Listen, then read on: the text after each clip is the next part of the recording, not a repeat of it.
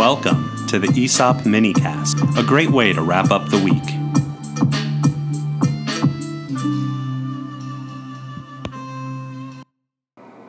Hello, my friends. Thank you for listening. My name is Brett Kiesling, and as it says on my business cards, I'm a passionate advocate for employee ownership.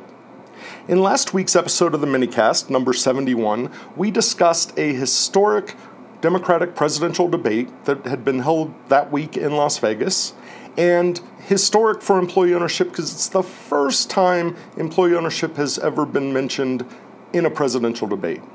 Now, if you go back to Minicast 71, you'll hear my take that it was not necessarily mentioned in the best possible way.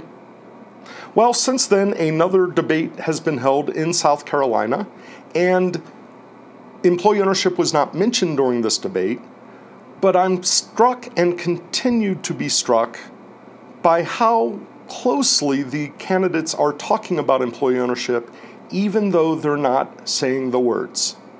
The reality is that employee ownership, in my view, takes care to address many of the problems that are important and being discussed to all Americans of any political stripe, party, etc. My approach here is a nonpartisan approach. I'm not looking to endorse candidates or even party. I am, however, looking to expand the debate of employee ownership, or the conversation, I should say. Before I talk about the debate, and we are going to run some clips, I do want to turn to NCO. NCO is a great source of information, hard data about employee ownership. In our show notes, we're going to have a link to NCO's 2018 update on employee owners.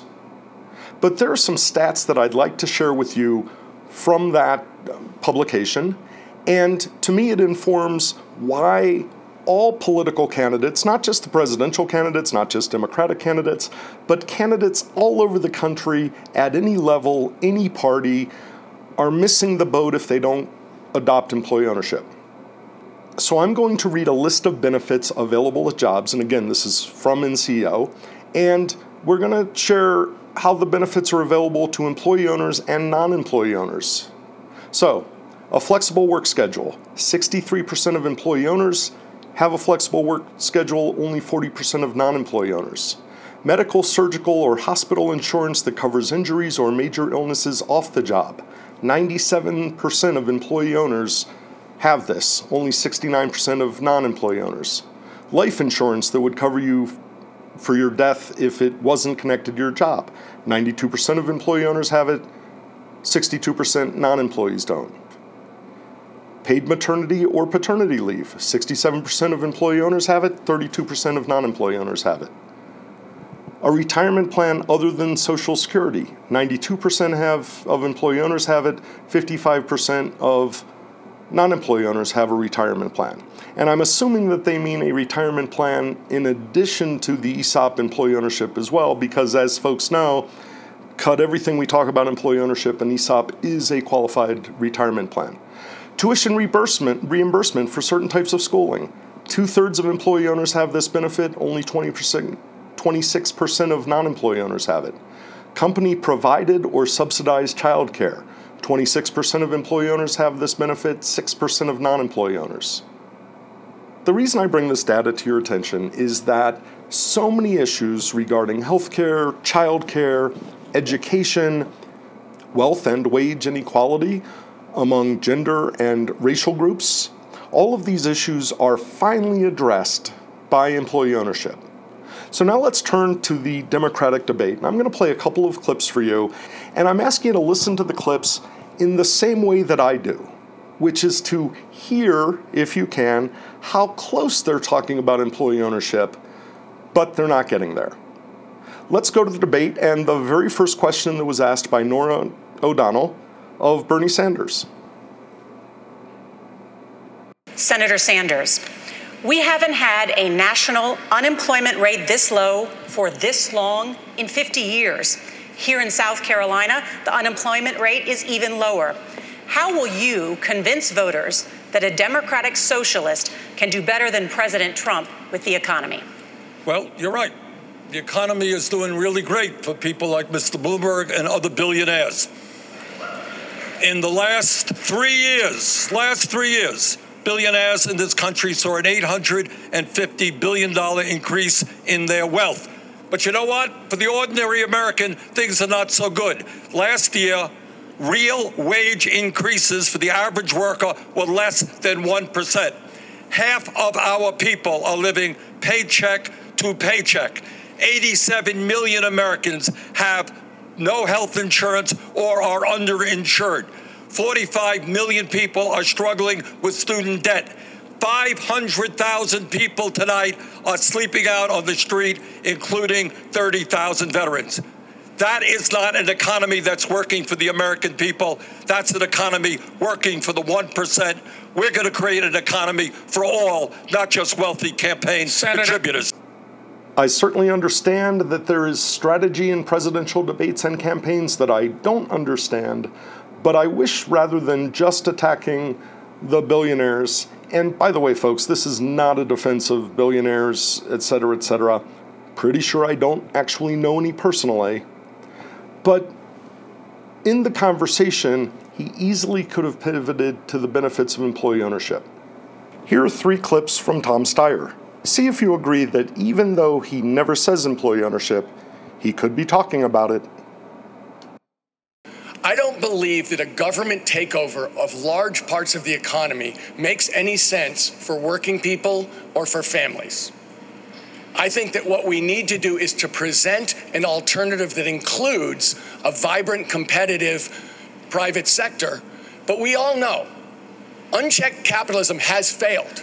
The answer is not for the government to take over the private sector, though. We have to show that we can create a growing, prosperous economy that works for American working people. I've started a bank to support Black ownership of businesses, women ownership of businesses, and Latino owners of businesses, because this financial service industry is prejudiced. Every single policy area in the United States has a gigantic subtext of race. Yes. We're talking about education, we're talking about criminal justice, we're talking about housing, we're talking about loans. I started a bank to basically correct the injustice in the financial services industry. Basically to make loans to Black-owned, Latino-owned, and women-owned businesses. By the way, if you are interested in data that supports the argument that employee ownership is a great path to addressing race and gender pay gaps and wealth inequality, then I would direct you to the Rutgers Kellogg report called Building the Assets of Low and Moderate Income Workers and Their Families, the Role of Employee Ownership. And we're going to have a link to that in our show notes. And we also discussed it in minicast episode 43, which you can find at the esoppodcast.com, along with all of our archived episodes. But this will show some of the data that employee ownership, it's not just me talking, really has a tangible effect on many of the economic issues that are being discussed. Let's return to the debate with comments from Elizabeth Warren. We talk about how to build a future. That's what matters. I talk to people in selfie lines every day who tell me about the importance of getting real help on health care. It's why I also have a way to pay for health care that doesn't raise taxes on middle-class families. But it's so much more than that. As Democrats, we need to speak to the future we can build together. We need to speak of the prosperity we can build together. How about a wealth tax in America? Senator Warren goes on to speak about the importance of the wealth tax. I'm not arguing for or against, and it's outside the purview of the podcast. But I am going to say this. A wealth tax in and of itself, regardless of how you feel about it, does not directly necessarily create wealth for the rest of us. I understand it will fund programs. I understand that, for example, Senator Sanders has made a morality argument against billionaires. I'm a capitalist. I'm not fundamentally opposed to people making money or even significant amounts of money. But I'm an inclusive capitalist, so I'd like more people to be making the money, creating more of the wealth, and that path is through employee ownership. So for me, we tee things up that are important to employee owners, but when Senator Warren pivoted to the wealth tax, it was a missed opportunity. Our final clip from the debate is a question asked of Vice President Biden and his response. Vice President Biden, black men earn 73 cents for every dollar earned by white men, are about twice as likely to be unemployed, 5 times more likely to be incarcerated, conditions that ripple across black families and have endured during both Democratic and Republican administrations.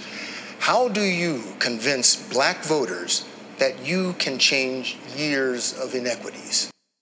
The way we do this, we got to help them create wealth. And that's why we double the amount of money that is available for young entrepreneurs, and black entrepreneurs are as successful as any other group of people in the country.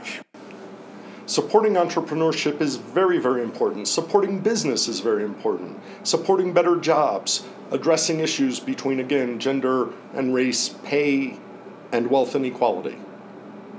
To me, employee ownership gives significantly more opportunity for more people to participate. I've started a number of businesses in my lifetime. I've been described as a serial entrepreneur, and the reality is entrepreneurship is risky.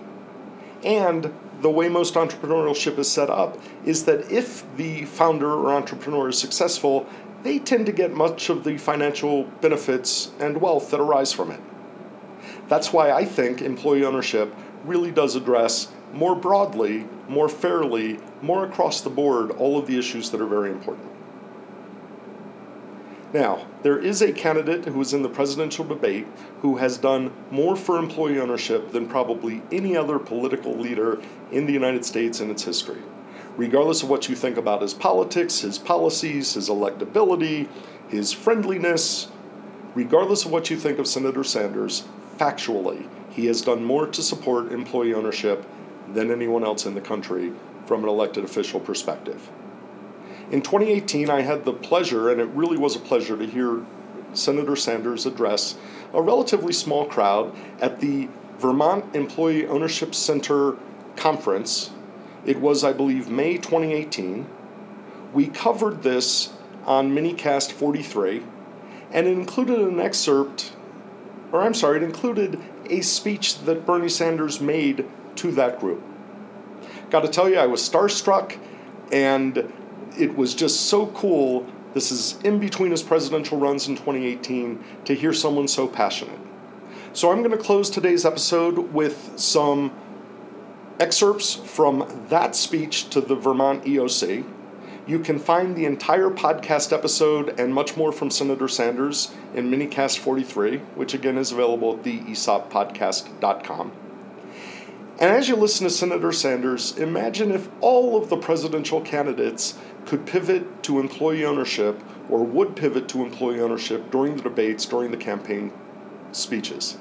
I suspect that employee ownership at that point would begin to really catch fire among government officials, and more importantly, the public and the voters. Here's Senator Sanders as excerpt from Minicast 43.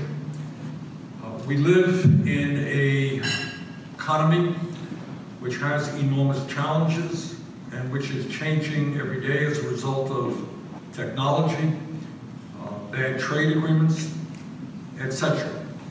And it has always seemed to me that when we talk about democracy in a nation, by the way, which has one of the lowest voter turnouts of any major country on earth, when we talk about revitalizing democracy, when we talk about getting people in general involved in the process, what we are talking about through employee ownership is something pretty profound. And that is what we are all saying, is that when somebody goes to work tomorrow, that person should not consider himself or herself just a cog in a machine. And right now, all across this country, today, millions of people get up in the morning, they say, oh God, it's not Saturday, it's only Friday. I hate it, but I gotta make a living and I need some health care. Gotta take care of my family. Oh God, please, I've gotta go to work. Think about it for a moment. People spend 40, 50, 60 hours a week at work, and millions of people hate having to go to work. And what ESOPs are about, what employee ownership about, is turning that around in so many ways. It is saying, for a start, that you can have a more productive and profitable company when you listen to all of the people who are working. It seems to me that we should start making some serious money available to those companies who want to transition away from an individual owner of a company to employee ownership of a company.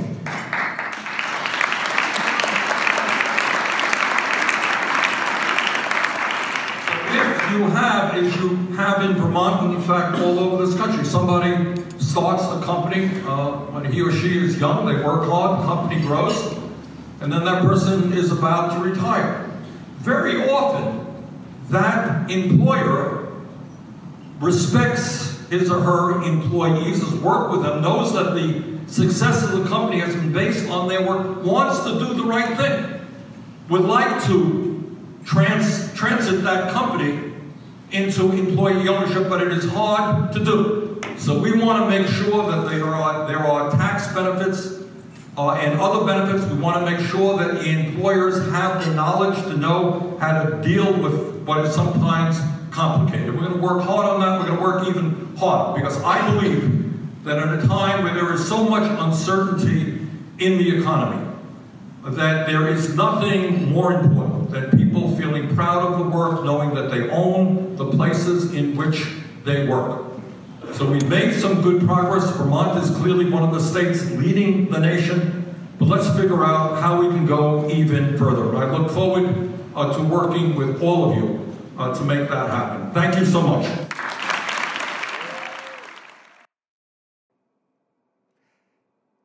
As I said, you can hear all of Senator Sanders' comments to the Vermont EOC, as well as more information we learned in Vermont in Minicast episode 43.